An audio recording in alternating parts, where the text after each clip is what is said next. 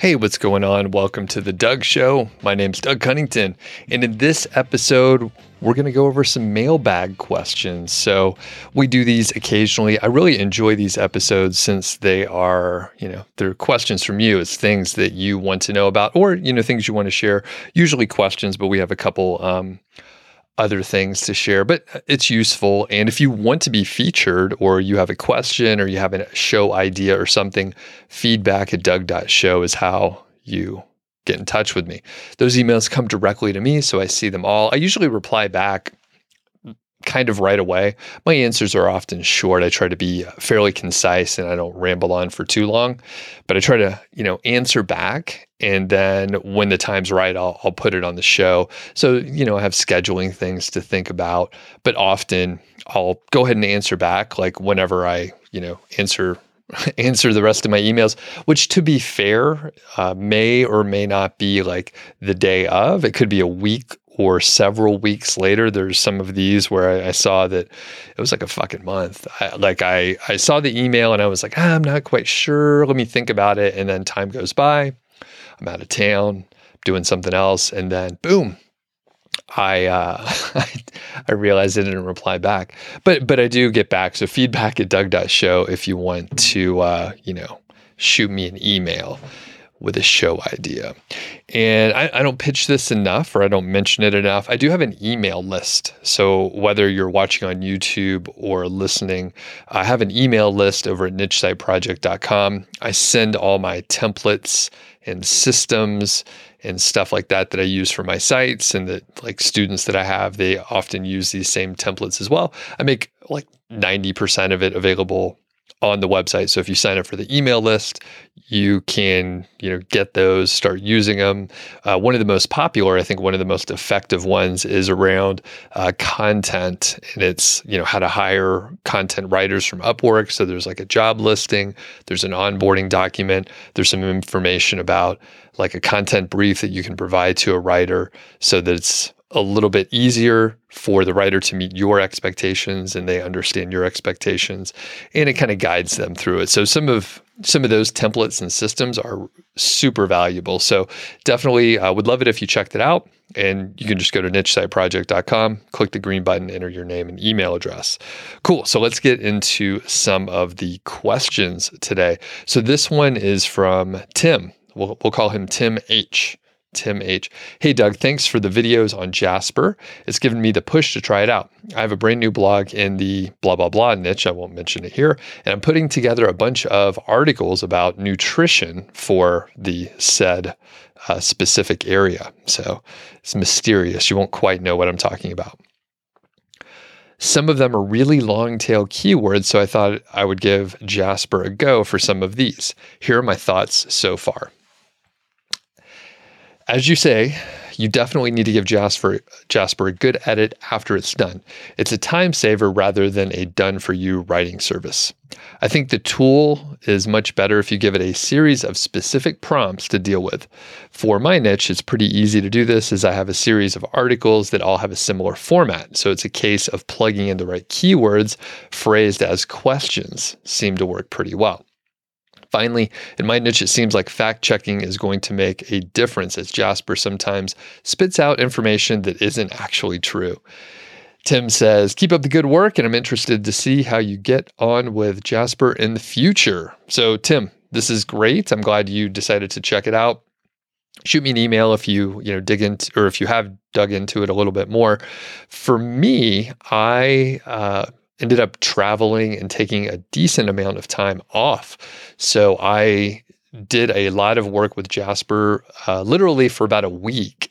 And then a lot of other shit was going on. So I had to record a bunch of podcasts. I was out of town for a while, working on other stuff, blah, blah, blah. So I haven't logged in like a month or so. Anyway, I'm going to give it another shot. I will be writing some new content, although now that I'm thinking about it, I'm not sure if Jasper will be the right tool to try. There's other tools that I do want to try. Kind of funny, I won't mention the exact company here, but companies reach out. A lot of the AI companies have reached out to me in the past, and I usually, I shrugged them off. I didn't really have time. I wasn't interested use the tools. And this particular company, they have a very poor communication style, I'll put it that way. So I got the email and they wanted to work with me. They actually wanted to sponsor a video. And I said, well, I'm actually doing these reviews and I don't want to take money from any of the companies. I want to have at least, as unbiased as possible. I want to, not be in the back pocket of all these companies. I'll be an affiliate, but I'll say, whatever I want. And I think it was pretty clear from the videos that I published.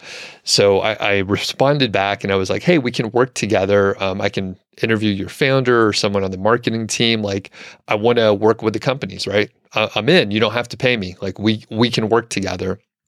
And they were very insistent that they wanted to meet for 15 minutes so they could tell me what they wanted.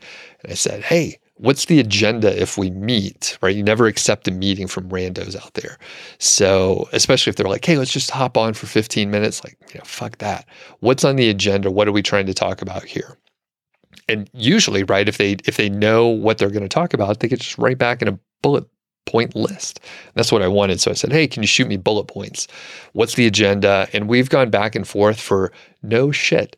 It has to be like close to 2 months. And they're like, can we please just hop on a call? And I took a look at their calendar. Eventually I was like, okay, Jesus, like, let's figure something out here. So hopped on their calendar. They're apparently in a different time zone. So all the times were in the middle of the night. And I'm like, hey, it's not going to work. So can you just send over the bullet point list? And then he or she started back at the beginning and said, hey, maybe we could do a sponsored video. So anyway, kind of going in circles. And I said, hey, I don't want this sponsored video. We're at a stalemate right now. So I'm not even sure if I'm going to check out the tool if they don't have a person that can like fucking write an email and work with me here. Like, what are your bullet points? If we meet, what do you even want to talk about? So anyway, another tool that I did play with just a little bit, but I haven't spent much time with is Outrank.io. So I did work with the team there for a kind of a niche site accelerator where the goal was to publish 30 posts in 30 days. So I helped out for a few of those sessions. Looks like a super powerful tool, like many tools that are really powerful and they can do a lot. As I was watching the founders use the tool, my eyes just rolled back in my head. I didn't really understand like what to do because there were so many, buttons and fields and things to do. So super powerful tool. And once you know how to use it, then you probably can, work through it a lot faster. And it doesn't look like, a space shuttle cockpit with a bunch of, dials and buttons. Like I just didn't understand what was going on at all. But there's many tools. And, the more I talk to people, a lot of folks are using them for certain segments of things that they're working on. So anyway, if you have any thoughts on AI tools, would love to hear them. And this is something that I keep calling for. If you are successful, if you're making, say, $2,000 per month or higher, on a site where you primarily used an AI tool, let me know. I definitely want to talk to you. And I've been saying this pretty often and no one has sprung up. So I don't know if that person is out there or if they're just sort of under the radar. There must be someone, but remains to be seen. I mean, a lot of people do want to share their success stories. So I would be surprised if they're out there and they don't want to talk about it. Or there's a lot of people in the world. So anyway, let's move on to the next one. This one is from Chris about an age domain. So hope this email finds you well, and apologies for disturbing. I'm confused on something and I'm finding conflicting information about the subject. And I'd love your opinion to weigh in on it.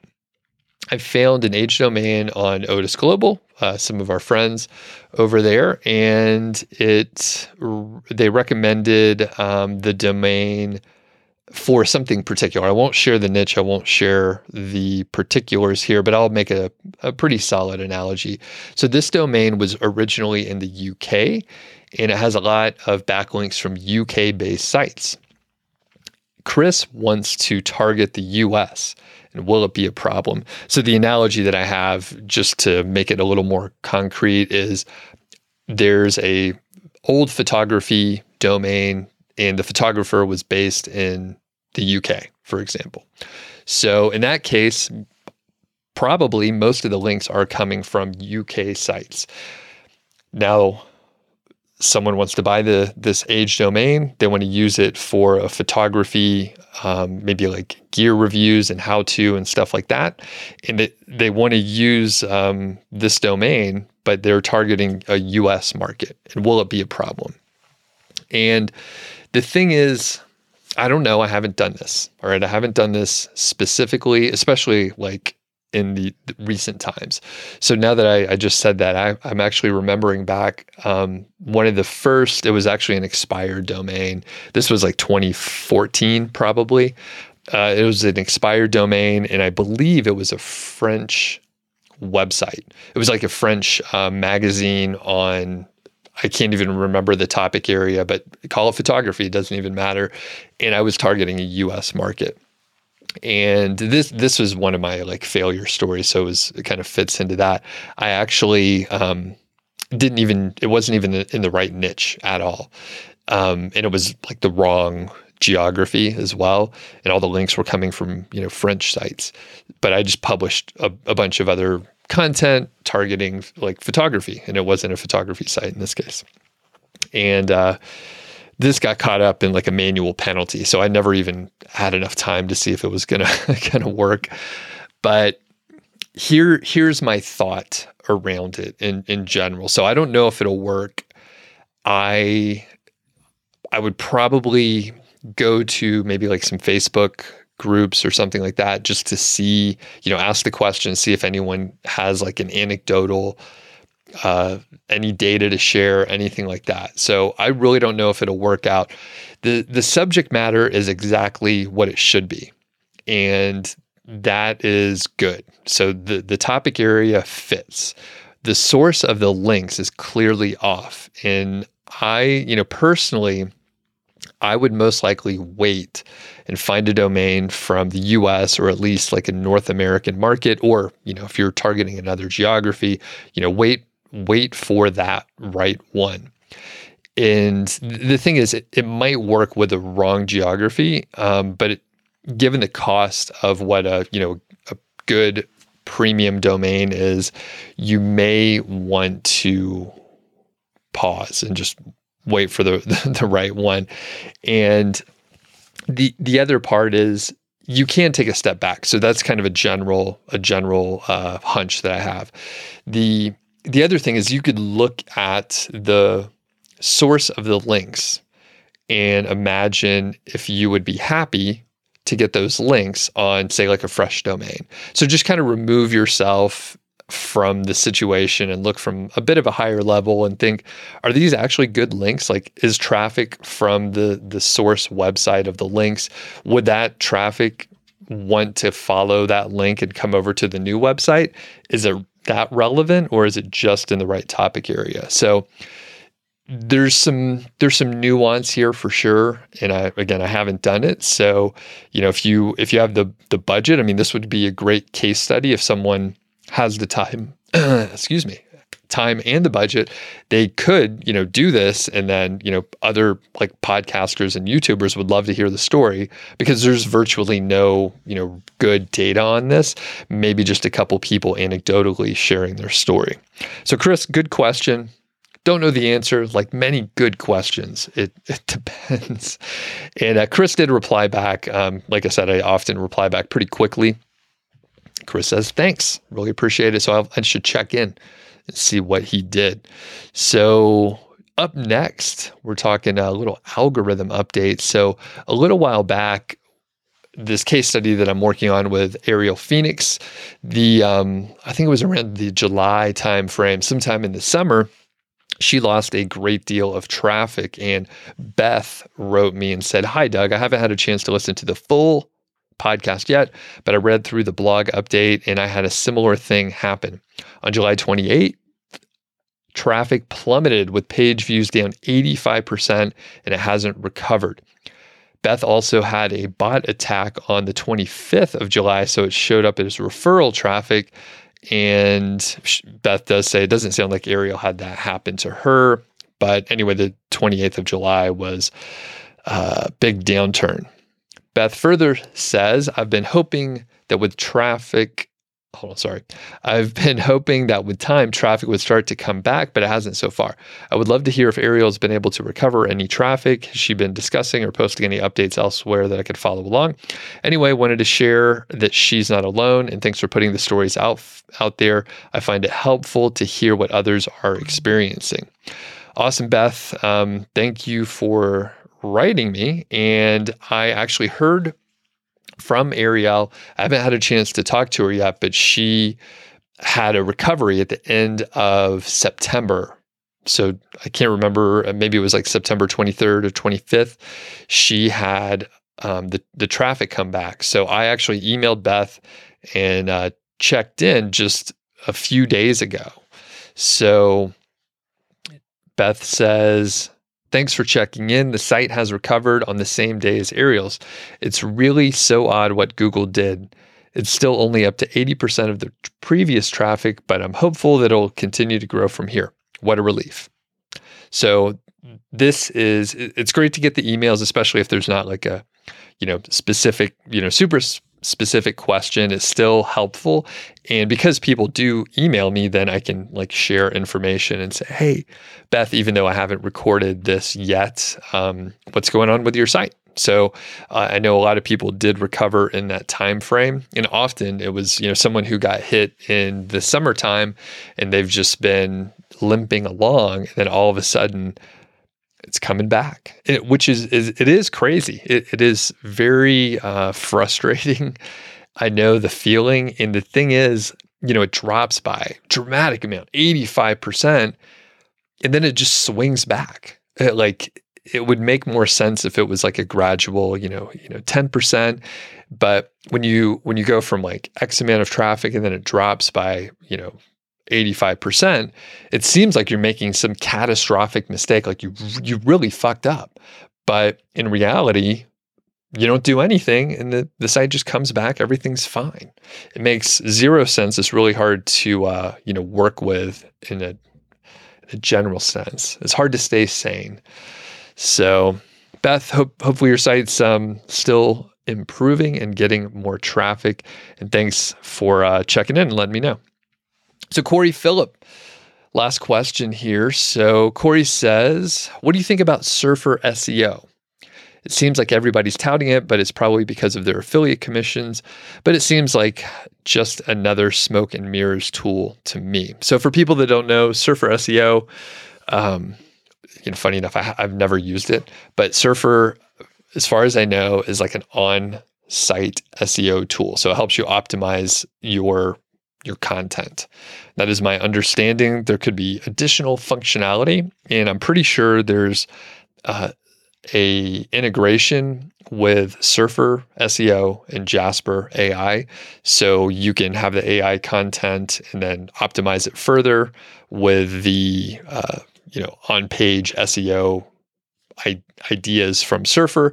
And I believe, I'm not 100% sure, many of these tools are different. So I'm not specifically talking about Surfer, but a lot of them, to my knowledge, use sort of a consensus model where they look at what the other highly ranking websites are doing. And then they tell you, hey, for this particular keyword that you're targeting, it's, X number of words, you have a certain number of H2 headings, you have a certain number of H3 headings, there's this many images, they use, these words X% of the time, or maybe a certain number. And basically they give you sort of a prescription of what your content should look like and, certain word usage. So that can be, helpful. The thing The thing that Corey says further here, the content optimization tool spits out a bunch of headings and keywords, many of which are irrelevant or repeated. I find it easier and more sensible to just skim the top ranking articles.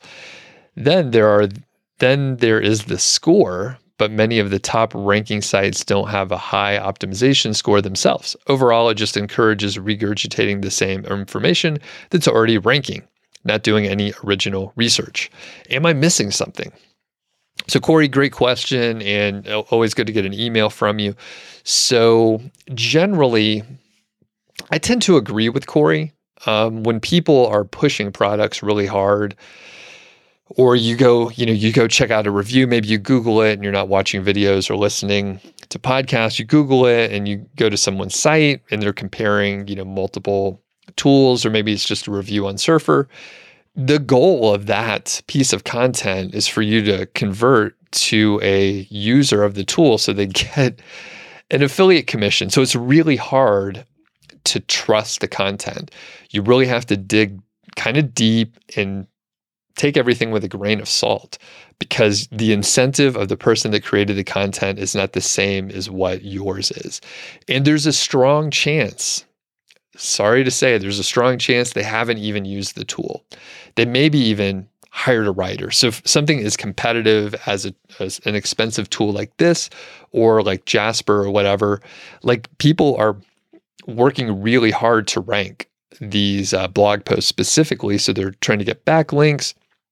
They maybe are hiring writers to do the content, and the writers maybe haven't used the tool, and the person that's paying for it haven't used the tool either. So there are exceptions, I'm sure. And if someone does like a video demo, then clearly they've used the tool. But when the incentives just don't line up, it's really hard to trust.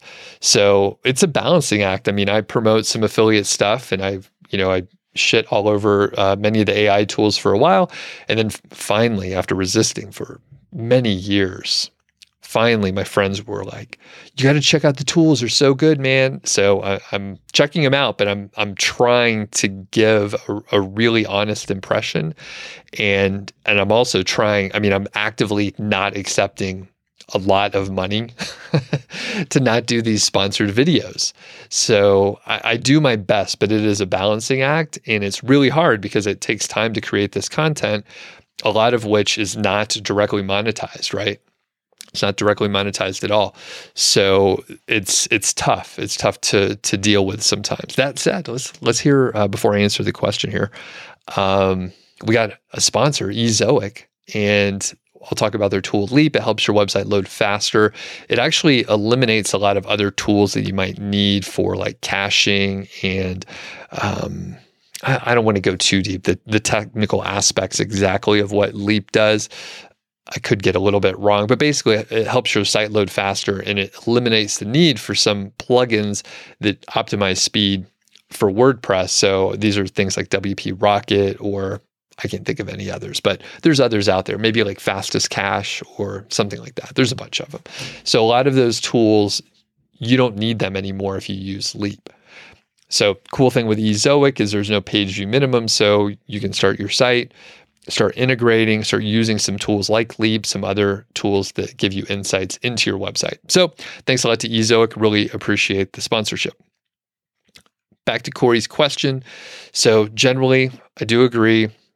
I think, and this is anecdotal, but I think tools like Surfer were perhaps more effective back in the day, but now publishers seem more thorough with their research, at least the high quality content out there. So I don't think it's necessarily smoke and mirrors, but it's just not needed for either a skilled writer or someone who's skilled with SEO that takes the time to do the research. So, I mean, that could be you doing the research. It could be your writer. I was talking to, I think it was Jamie from increasing.com. I'm pretty sure it was him, talking about hiring a researcher to spend, several hours of research on every single article. So the writer doesn't have to spend much time at all. The writer can show up. They have like an article brief, which is probably like a one-pager, basically an outline. And then they may get, several pages or, several links that is essentially research. So in that case, like they don't necessarily need a tool like Surfer. And I mentioned this to Corey. One person I interviewed, and actually a couple people have told me this, they use Surfer because they heard that they should check it out. And the changes didn't impact his rankings at all. It didn't impact anything. So he was doing good research and he knew the topic area. He was pretty much an expert in that topic area. So Surfer was largely unnecessary. So I've done some optimization using similar tools and I found it to not be effective either. And I spent, a lot of time like, okay, I need to use this word more. Now I'm in the green. And it kind of reminds me of like Yoast SEO back in the day, where people really worked hard to get the green lights and it really wasn't working for them, especially if you're going after really long tail keywords. You end up keyword stuffing very often. So I will mention one case that comes off the top of my head. If you have a VA or a writing team and they don't have the same SEO skills, maybe they're not doing as much research, right? Maybe that's not part of your SOPs. Then part of your SOPs might be to use a tool like Surfer or Market Muse or other similar tools, and then you can help an unskilled writer who's not skilled at SEO. They're skilled as a writer, and maybe that will be really helpful for them because they would not have put in a quote secondary keyword or FAQ questions as subheadings, right? Maybe they didn't know to do that, but with a tool that knows about on-page SEO, that could be really helpful. So that concludes our questions for today. Again, you can submit your own questions, feedback@doug.show. And if you're not signed up for the email list, you can go over to Niche Site Project and sign up. I send out anywhere from like 1 to 3 emails a week or so. Typically, I let you know what I've published. Occasionally, I haven't done this in a while, but I published one earlier where I basically totally lost my train of thought. It's so funny. My wife texted, and then the fucking notification popped up. She's on a plane right now, so her flight landed safely, is what she said. So, oh geez, I completely forgot what I said. And the thing is, I'm recording this. I'm not going to go back and edit it, so I'll have to either listen to it or someone can remind me in the comments what the hell I was talking about at the end here. Man, sometimes. All right. Well, that concludes it for today. Let's get some music rolling here. Oh, yeah. Okay. So thanks for checking in. And go ahead, if you're not subscribed already to this show on wherever you're consuming it, please do. It'd be much appreciated. And if you have any questions out there, just shoot me an email. And we'll catch you on the next episode. Thanks.